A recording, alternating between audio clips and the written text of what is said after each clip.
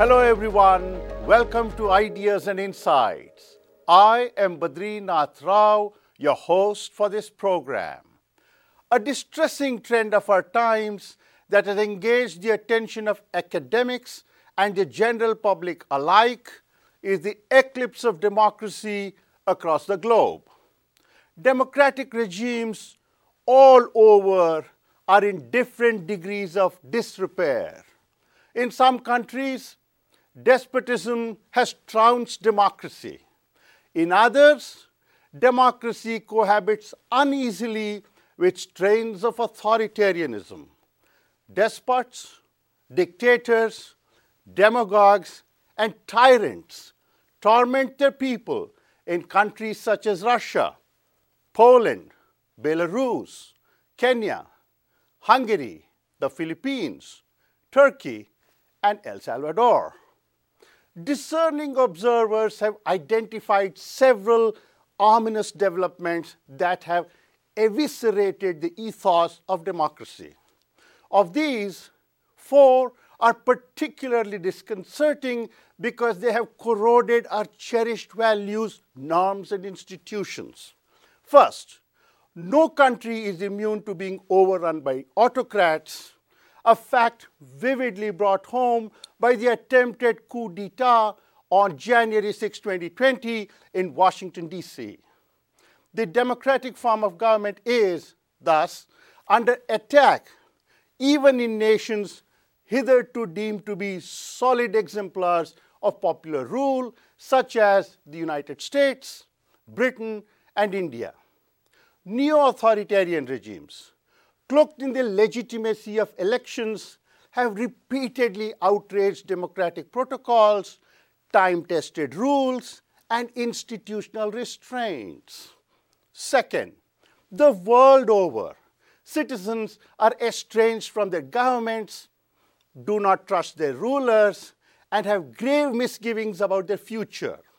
Thus, according to a Pew Center poll, the proportion of Americans reporting trust in government institutions is down from a top of about 70% in the late 1950s to less than 20% in 2015.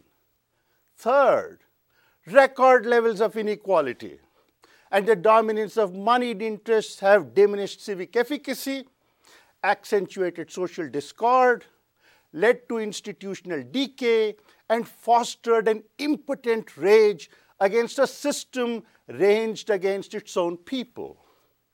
Upward social mobility is a receding dream for millions trapped in precarious lives of despair.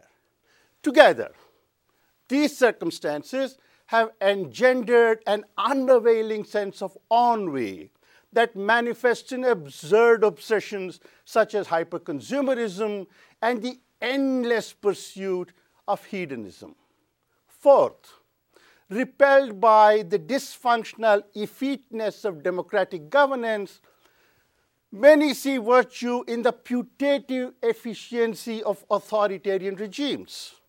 Citing China as an example, they argue that democratic deficit notwithstanding, dictatorial governments deliver results. Exulting in its so-called performative legitimacy, China pans Western-style democracy and touts its system as a viable alternative. The incipient admiration for strong governments, led by efficient leaders, masquerades a latent affinity for neo-authoritarianism that is as troubling as it is portentous. Several scholars have examined the tribulations of democracy and offered strategies for its invigoration. In 2018, Stephen Levitsky and Daniel Ziblatt published How Democracies Die, an influential book that analyzes the incremental phases of democratic attrition, underscoring the vital role of democratic norms, mutual tolerance, and institutional forbearance. Its authors argued that democracies die when it lacks gatekeepers for their protection. Professor Stein Ringen's How Democracies Live, Power, Statecraft, and Freedom in Modern Societies, published by the University of Chicago Press this year, is a seminal addition to this literature. Professor Ringen is Emeritus Professor of Sociology and Social Policy at the University of Oxford and Emeritus Fellow of Green Templeton College. He's also been an associate of Nuffield and St. Antony's Colleges in Oxford. An astute political scientist, Professor Ringen has spent decades studying and writing about states, governance, and democracy. On more than 70 occasions in the 20th century, democracy collapsed and gave rise to authoritarianism. How Democracies Live delves into the recent vicissitudes of democracy and reminds us that it is constantly under threat and will fail unless we care for it. This book offers a sophisticated account of why the global advance of democracy has stalled since the end of the 20th century and how we can reinstate it to its preeminent position. An ardent Democrat, Professor Ringen posits an urgent need to salvage democracy and strengthen its foundations. Going beyond current scholarship, appearing in various guises such as direct democracy, deliberative democracy, and monetary democracy, Professor Ringen identifies 3 C's: culture, conversation, and contract as the pillars of democracy. Rejecting the notion of widespread disenchantment with democracy, he attributes the beclouding of democracy to factors such as the crumbling of confidence in governments, the socio-economic and cultural polarization of the people, and a revolt from below.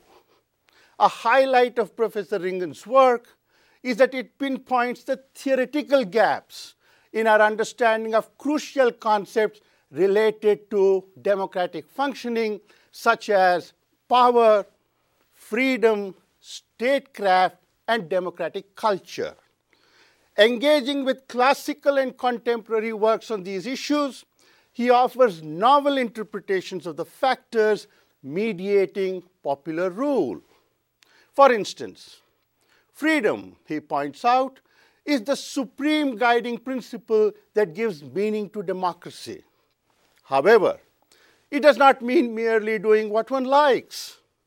Instead, Professor Ringen's exegesis, based on his masterful survey of the academic discourse on this topic, accentuates the need to revive the Aristotelian idea of freedom as access to human dignity. Similarly, noting that political equality cannot be maintained in a context of pervasive economic inequality, he urges the use of state power to eradicate poverty and revitalize the welfare state. 2 elements set Professor Ringen's work apart from dozens of books on this topic. First, he provides a perceptive account of the intricacies of democratic praxis in places like the United States, Britain, and other parts of Europe and Asia. Second, wedded to a pragmatic orientation, he offers several recommendations for fortifying democracy. Prominent among them are electoral reforms based on proportional representation, breaking up of media monopolies, strengthening local governance, and state funding of election expenses. Convinced that we are at a critical juncture in determining the future of democracy, Professor Ringen urges the general public to think about what we now have and what we will lose if democracy is imperiled.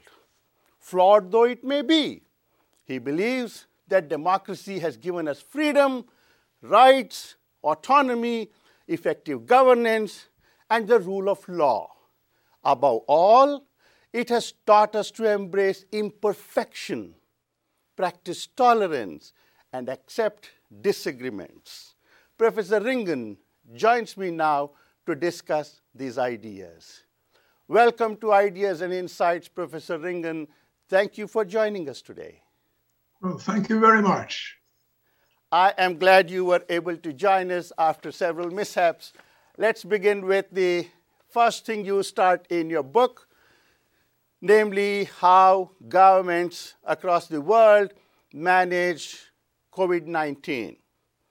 The management of the pandemic illustrated very vividly the strengths and shortcomings of various governments.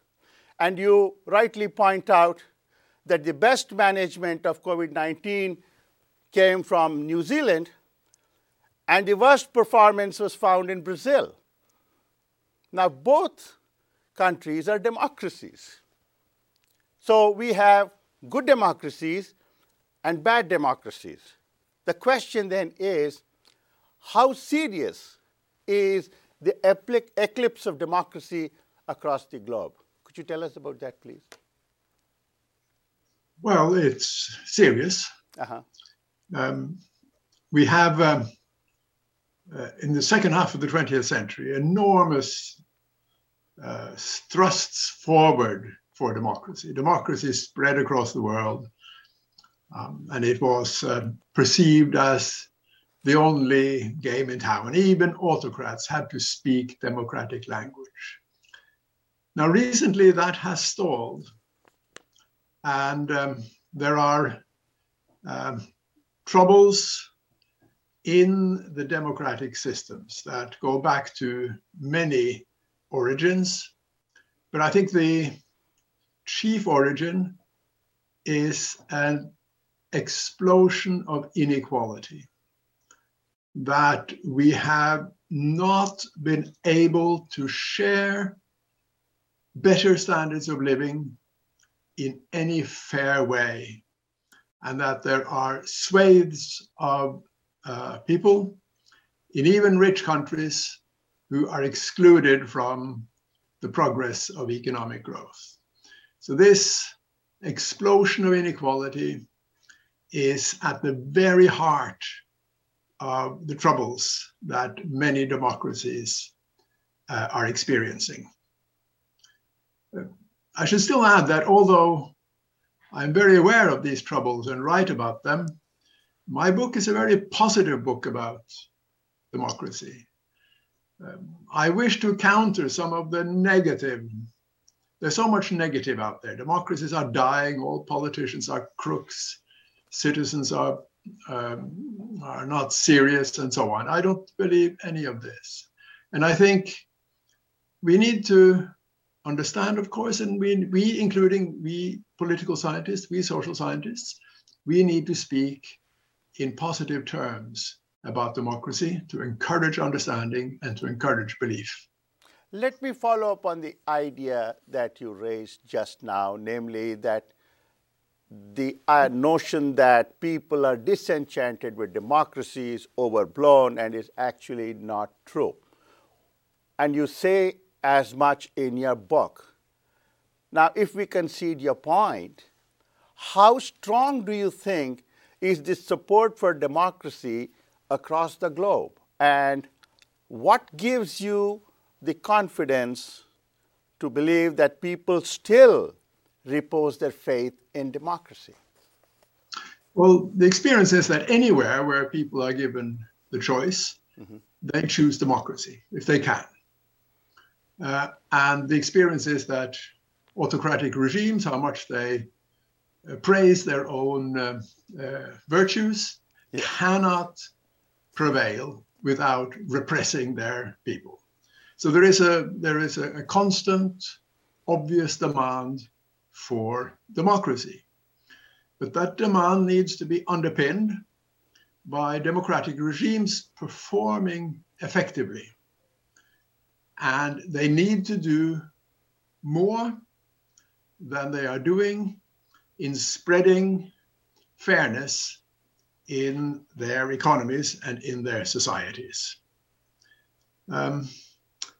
You know, if we go back to the second half of the 20th century, it was just a wonder of progress. We, that is the democratic West, we built the whole United Nations system of global government. It's an absolutely marvelous construct. Domestically, we built welfare states that in many ways enabled most people to share in progress. And this was just a period of great confidence and great progress and great reform. This has stalled, and it has stalled in very large measure because we ourselves do not well understand the blessings that democracy brings to us, the blessings of freedom, rule of law, autonomy, dignity, and so on.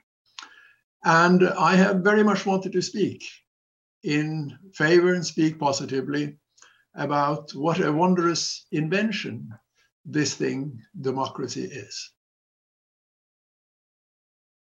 We will come to the issues that you raise, Professor Ringen, issues such as the benefits that the welfare state has conferred on us, and the exemplary character of democratic institutions and so on. But let me backtrack a bit and start with a point that you make early in the book. While discussing the ills of democracy, particularly in the context of the United States and Britain, you talk about the American predicament and the British delusion. Can you tell us more about this? What do you mean by these terms? Well, the American predicament is that in the United States, four developments have come together at the same time. One is the explosion of inequality that I mentioned, extreme in the case of America. The second is a new organization of moneyed interests, that private money is used as a political resource in a massively organized fashion.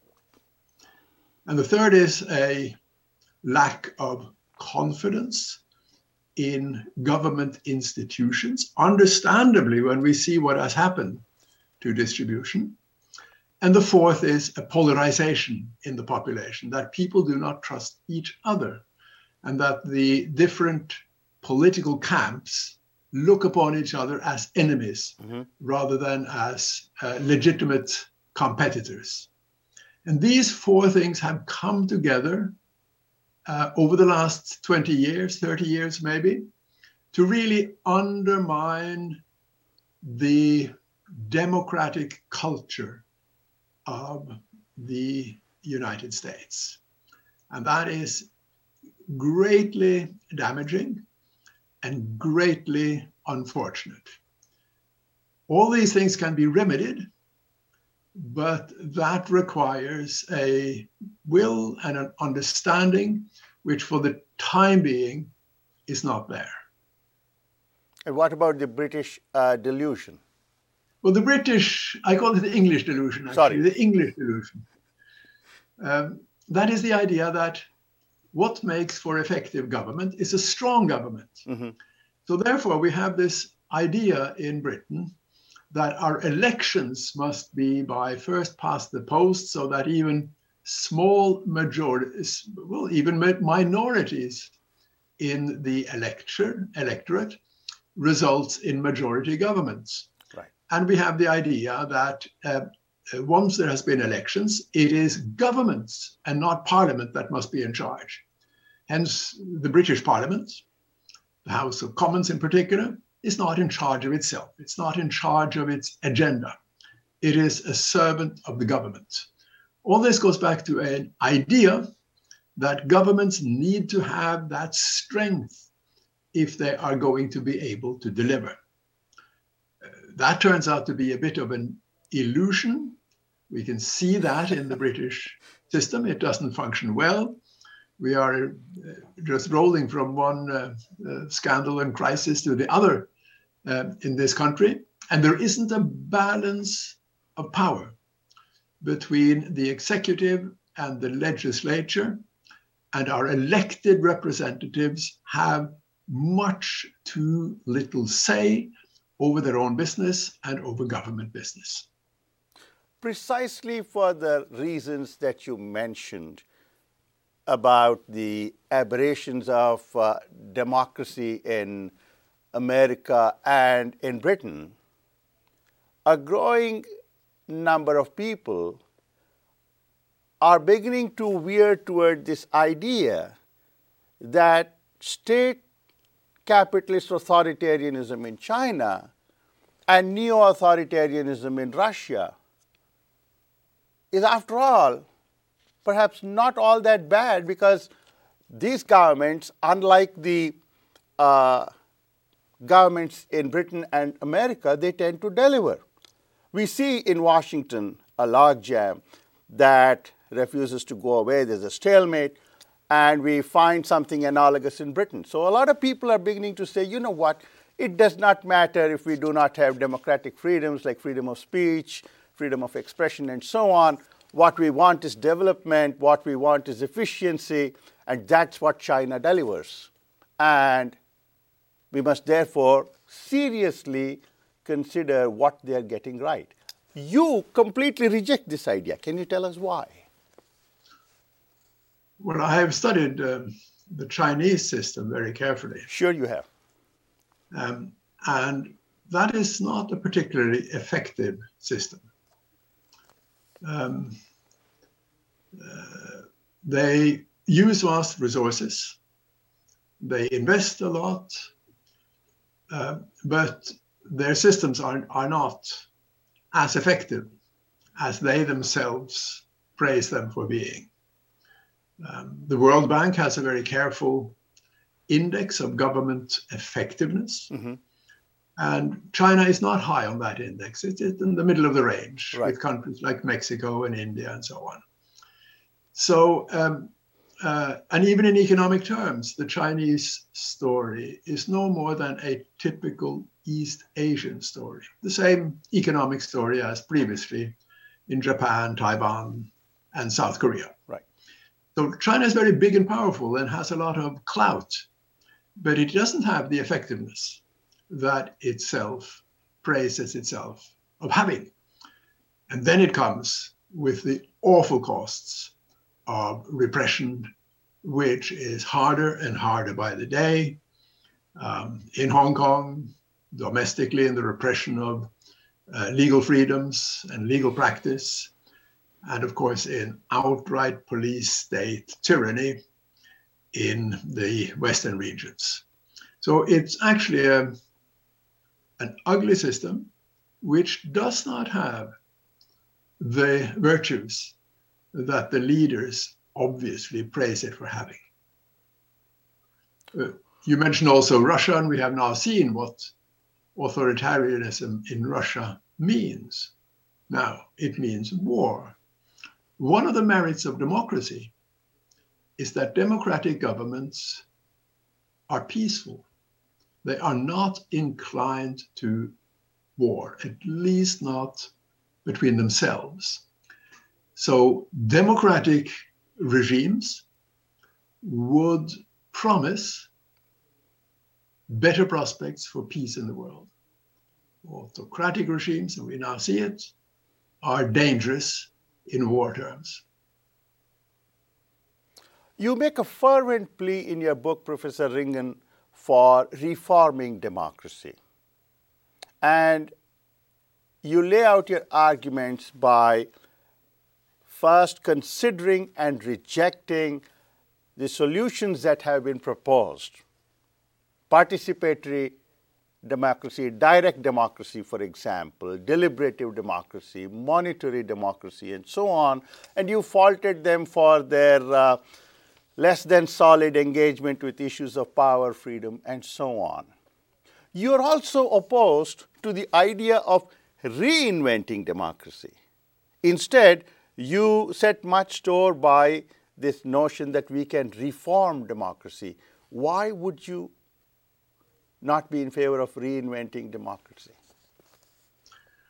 Well, because the system of electing representatives And having these representatives govern through decision-making in carefully orchestrated assemblies has just enormous advantages. It's safe, it's easy, it asks very little of citizens.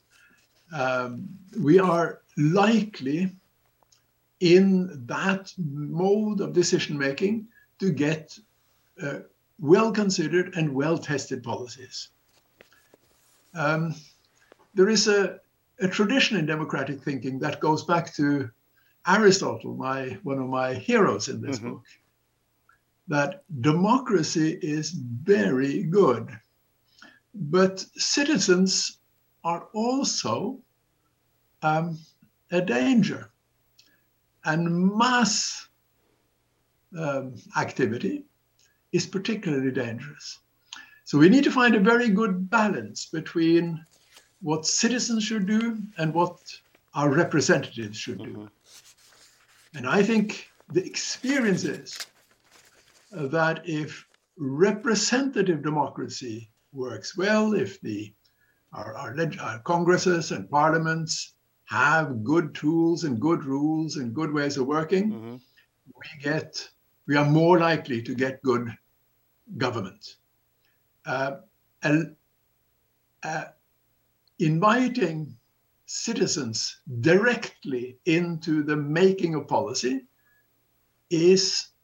it's regrettably democratic thinking, but it is unfortunate, it is dangerous. We have seen that in these days here in Britain, where a new leader of the Conservative Party was elected by party members, and it was a catastrophe.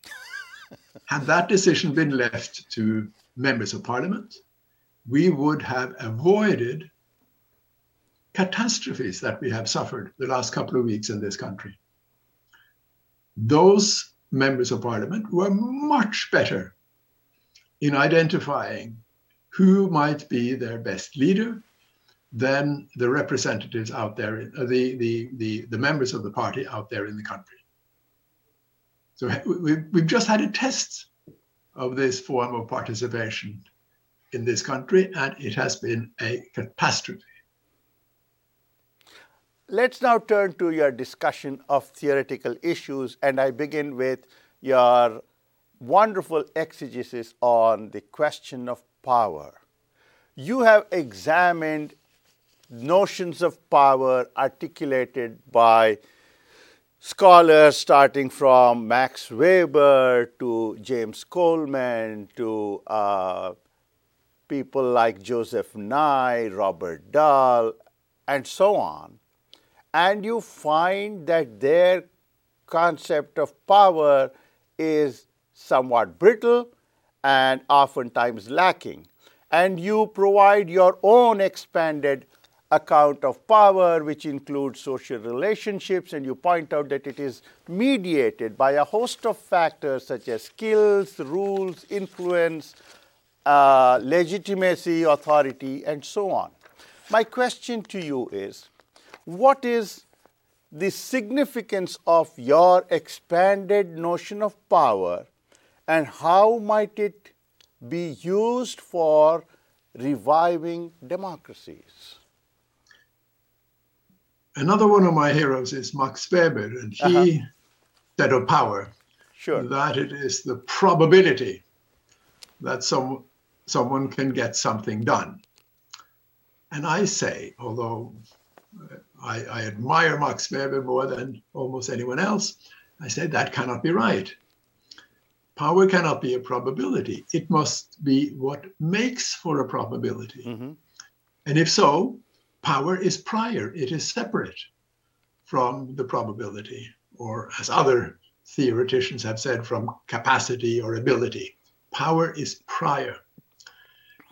The consequence of that is that what matters is not power itself, but the use of power and the way power is used. And that brings us to the competence and the skills of political leaders. It is absolutely essential that we have political leaders that are capable of managing the vast powers that they are entrusted with in modern governments. So leadership capacity, leadership ability, leadership skill is essential. Therefore, it is also essential to think of the ways we get leaders, the ways we proceed through elections and through nominations to get leaders and to get the good leaders. And I have some things, as you would have seen, to say about the way we go about recruiting leaders. Right. Now, how is this expanded notion going to help us as we try to revive democracies? In other words, what are the concrete consequences that one might draw from this? Well, again, it tells us that we need to pay very close attention to the quality of leadership and to the quality of leaders. Very close attention to it. And we must find mechanisms that are helpful in excluding unqualified leaders from getting into position of authority. Now, you have seen that obviously in the United States in the case of Mr. Trump. It should not be possible in a democracy for a person like that to come into leadership position. Now, this is difficult because we political scientists, we know a lot about free and fair elections, but we know very little about free and fair nominations. And the battleground in the United States now, you will see that, is very much at the stage of nominations. The question is who gets nominated. And once that is done, then we citizens come in and elect. But before that, there's been a selection of those who get nominated, those we citizens can choose from. And nominations are a weak point in both democratic thinking and democratic practice. Now, I don't know exactly what to do with that, but I do have one recommendation which you will have seen. That's true. And that is that we should institute a routine of testing for qualified leadership. Right. And my recommendation is that those who want to stand for office, at least high office, should have to declare formally to the election authority that they do not have criminal convictions, that they have not been engaged in serious bankruptcies, that they have not been fraudulent on taxation. Right. And they should declare willingness to provide documentation of those matters if necessary. Now, that's not a very far-reaching recommendation, and it doesn't do all that much to come to grips with the problem of nominations, but it is something. And I think this fit and proper person test is something we should have in politics. There's a lot of it in business and in organizational life, in sports, for example. Right. And there's no reason why we shouldn't say ahead of time that anyone who puts himself or herself forward for a position of leadership must pass a fit and proper person test. So that we can, at least in that way, clear away people who are not fit to govern because of dishonesty or fraudulence. Let's now turn to the question of statecraft. You have discussed at length the role of statecraft in building democracies, and you have highlighted the fact that an elementary condition of a good government is that it is an efficient government. Having said that, you go on to describe how government works and what challenges it faces. And you say that governments routinely pass orders and do no more, and therefore there is this question vexatious question of implementation. And when you get to that, you have two challenges. One is bureaucratic inertia. Number two, getting people to obey the orders and persuading people to abide by the law. Then, of course, you have the question of reining in activist courts.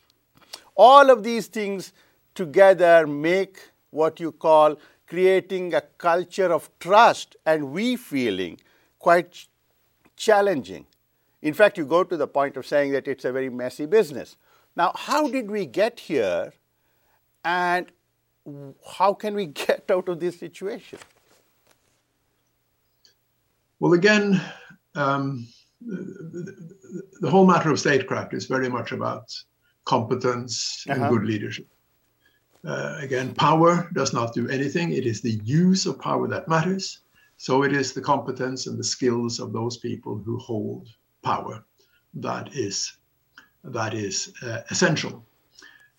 And they simply have to use that power to deliver some reasonable degree of fairness in a democratic society. You know, democracy is premised on the idea that everyone counts. And if everyone counts, there must be some reasonable measure of fairness. And it is necessary then that leaders use their skills and the power they hold to govern in a way which citizens see to be reasonably fair. I'm not romantic about fairness. There will not be perfect fairness, but there cannot be the degrees of inequality that are now prevalent in advanced capitalist democracies, such as in the United States and in Britain. So they need to come to grips with the problem of inequality and take that very seriously. Let's now turn to your analysis of freedom. Again, you offer an original account of this notion of freedom, starting with Aristotle, whom you admire a great deal, going on to Adam Smith and Sir Isaiah Berlin and Raymond Boudon, and you go all the way to Liu Xiaobo. And you point out that we must move away from this notion that freedom is just doing what one likes.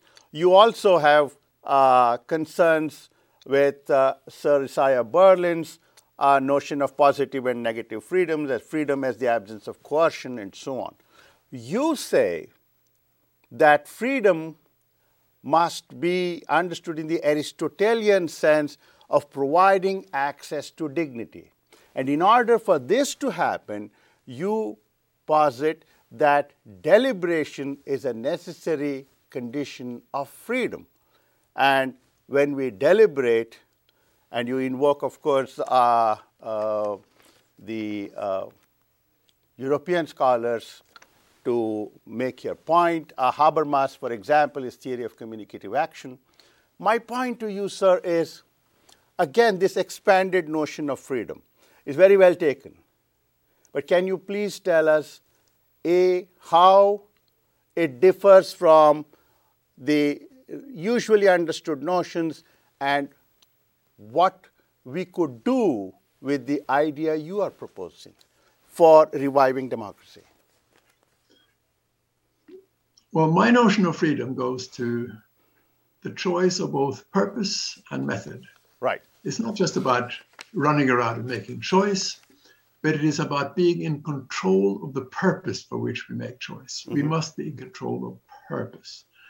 Now, that's difficult.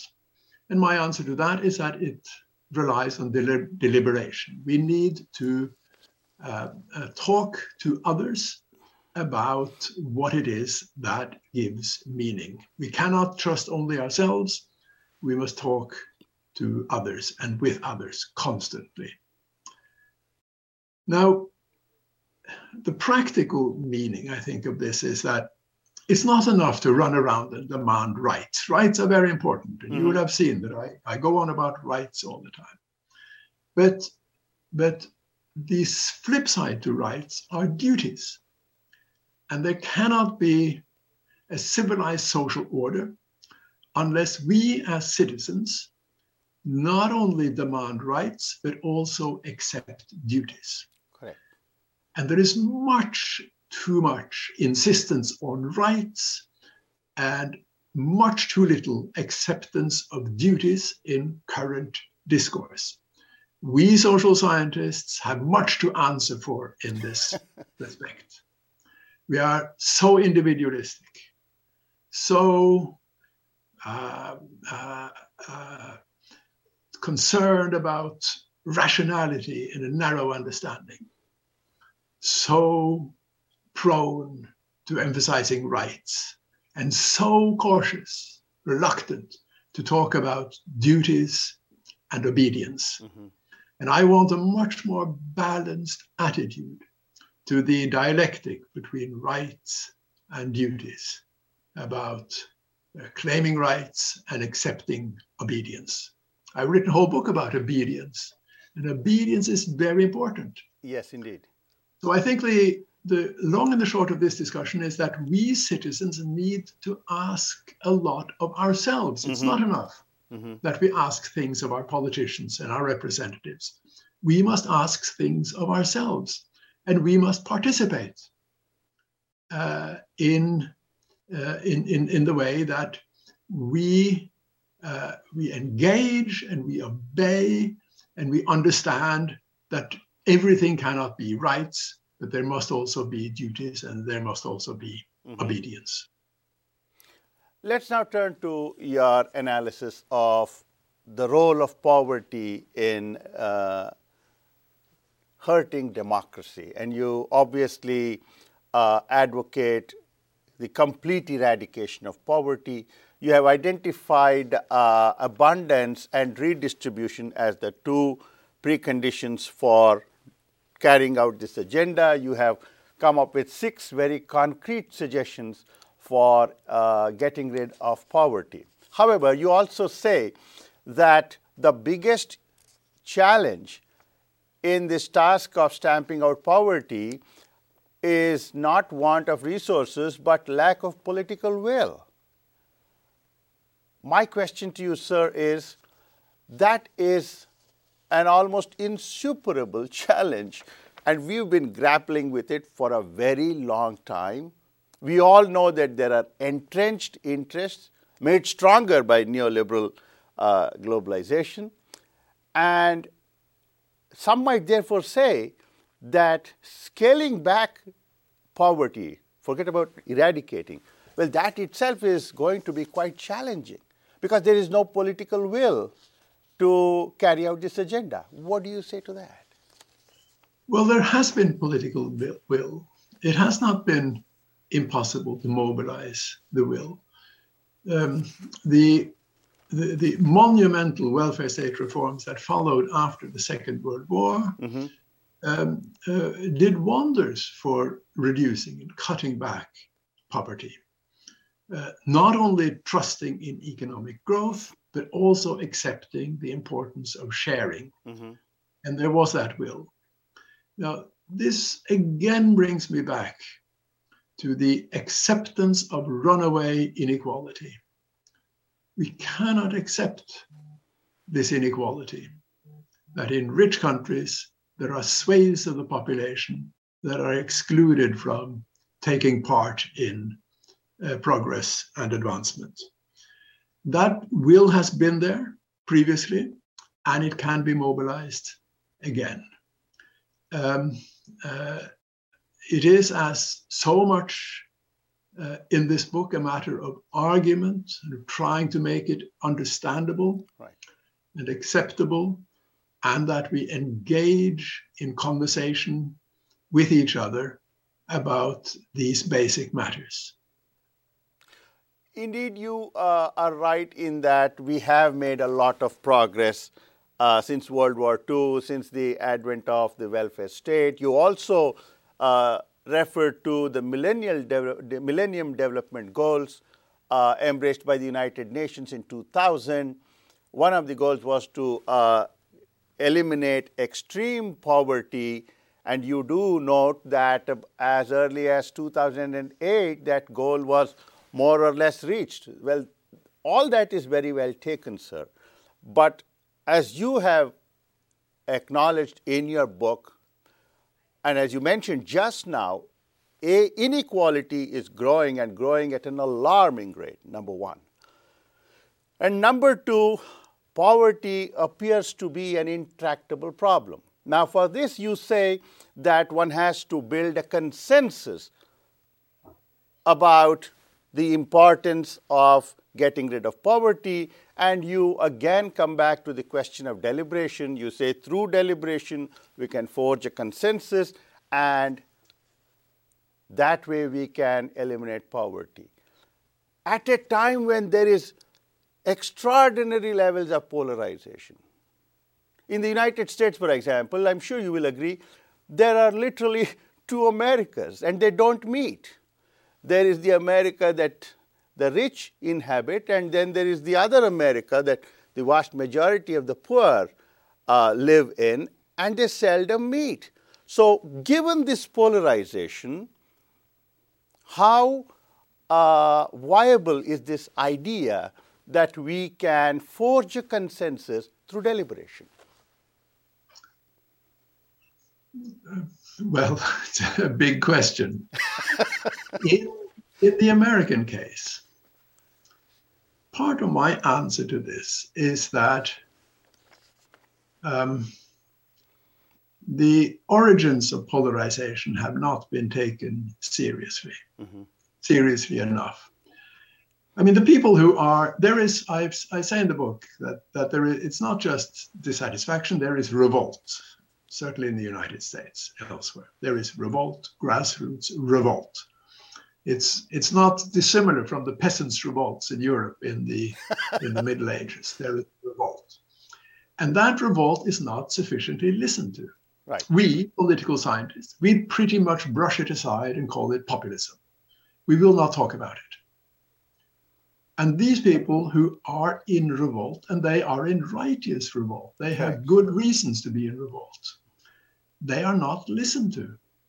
They are brushed aside by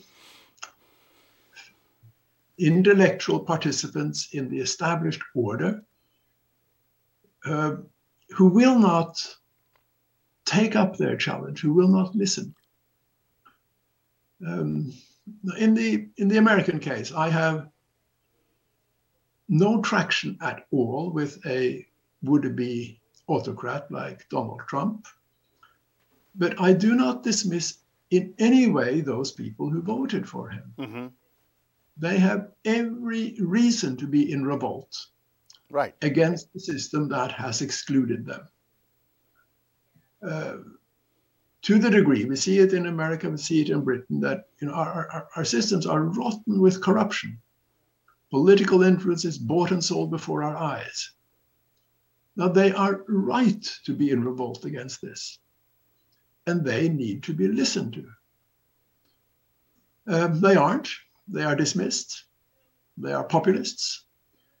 So again, much comes back to a proper understanding, and in this case, an understanding that those who are nasty out there, I don't mean those who storm Congress, obviously, but the ordinary Americans through the heartlands who are angry at what they see in Washington, they have every reason to be angry, and they should be listened to.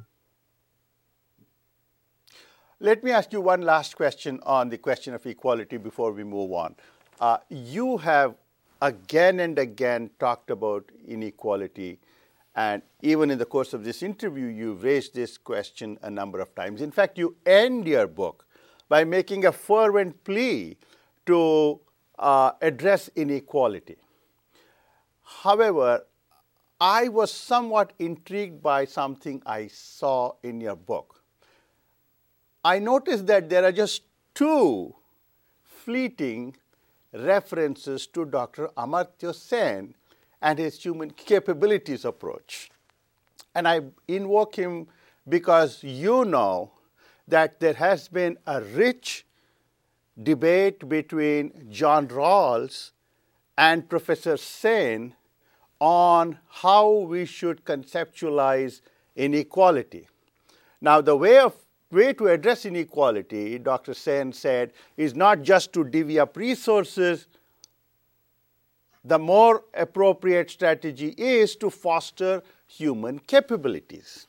And only when people have the ability to pursue goals that they value or have reasons to value, that they will be capability rich and will be genuinely empowered. Now, I am trying to suggest, sir, that the fostering of human capabilities is a very significant thing.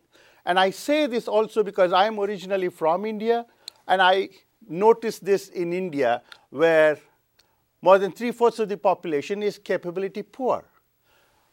I wonder why this dimension of the inequality debate doesn't find much mention in your book. I was just intrigued. Well, I think that it is not because of disagreement, but it is because of priority.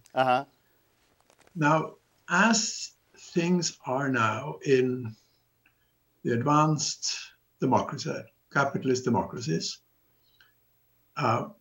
the distribution of income is so perverse that we need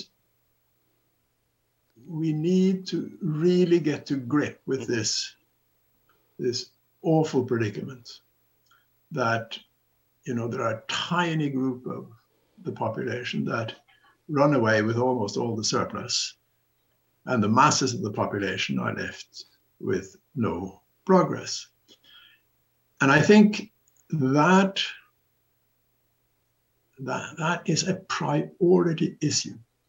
And we have the excellent instruments of the welfare state, tried and tested, that can eliminate the ugly end of that inequality in the form of poverty. We have the instruments. We can do it. We have pretty much done it before. I am, as you know, a Scandinavian. The Scandinavians have produced at one and the same time the most efficient economies in the capitalist world and the fairest economies in the capitalist world. And this is possible. And I think this is such a priority issue now, with the degree of, again, runaway inequality, that I wish to give priority to that in the discussion. Professor Ringen, we are running out of time. We have very little time, but I have several questions to ask of you. So if we can go through the questions very quickly. Let me begin by asking you about your support for and advocacy of the right to vote for children. You're a great votary of the right to vote for children. Now, there are two concerns that opponents might have. One, obviously, is that children are immature. They do not have the capacity to decide on what they should do with their vote. Now, you suggest that the mother should be the proxy. And some might say that she will end up getting two votes, hers and her child's. Then the other question is, in a context marked by a two-party system, both in Britain and the United States, how much choice do we have with respect to furthering this agenda of child rights? Quickly, if you can please respond to this. Well, as you rightly say, I think voting power should be put behind the interests of children. And I think it's a question of vast consequence. In rich countries, swathes of children live in poverty. It's not acceptable. Right. There are two categories in the population who are dependent on sharing from others, and that is the elderly, the retired population, and it is children. For the retired population, we have vast systems to ensure that they have a decent standard of living. For children, in most of the capitalist countries, we have nothing similar. We do not have a welfare state for children. So it's a question of huge consequence of lifting children out, many children, out of the predicament of poverty that they grow up in. Let me conclude by asking you two quick questions. The first one concerns your recommendations for reviving democracy.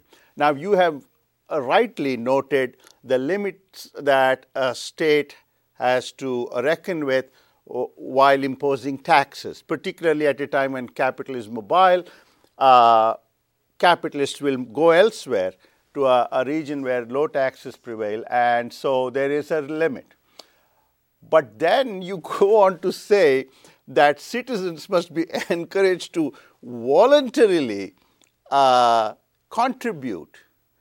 In a context marked by trust deficit, democracy deficit, and so on, and polarization, how fair is it to expect that people will willingly contribute? I was just intrigued by this. Well, people massively contribute willingly to charitable causes. Well, they do. But I have one other quick question, sir. I see again that you don't mention a word about tax havens. There are about 70 of them, and annually we lose something like $427 billion in foregone revenues. Why not go after people who park their money illicitly elsewhere? And you don't mention that at all. Obviously, we should do that. But I think it's such a beautiful idea to think of finding ways in which people can contribute voluntarily to public causes. This is really participatory democracy in practice, that people engage, including with some of their money, including with labor, in promoting good causes, and that they are encouraged and rewarded for so doing. It's a beautiful idea, and it's much better to have people contribute voluntarily than to force them. Let me conclude by asking you a $1 million question. You have a series of absolutely wonderful recommendations for reviving democracy.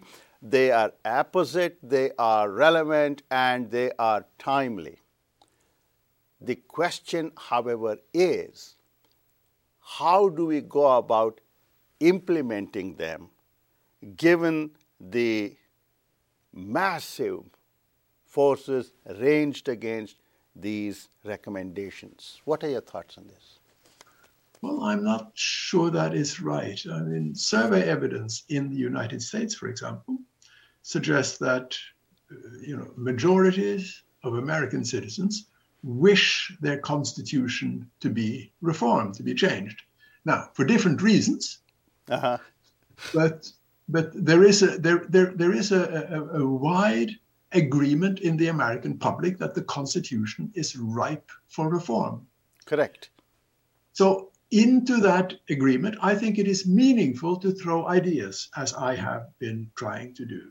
Now, I don't know how fruitful these ideas are or what the chances for survival are, but I think it is meaningful in as fluent a situation as we are in now to throw ideas for reform into the debate. Hopefully we can get back to where we were in the period after the Second World War of reform willingness and reform eagerness and a determination to do better. Professor Ringen, it has been a great pleasure to talk to you. Thank you so much for sharing your ideas with us. We appreciate your time. Thank you very much. Well, thank you. It's been a pleasure. That's it for this episode of Ideas and Insights. Thanks for joining us today. In the coming weeks, we will discuss complicit, how we enable the unethical and how to stop, by Professor Max Bazerman. Whether we are aware of it or not, almost all of us have been complicit in the unethical behavior of others. In Complicit, published by Princeton University Press this year, Harvard Business School professor Max Bazerman confronts our complicity head on and offers strategies for recognizing and avoiding the psychological and other traps that lead us to ignore, condone, or actively support wrongdoing in our businesses, organizations, communities, politics, and more.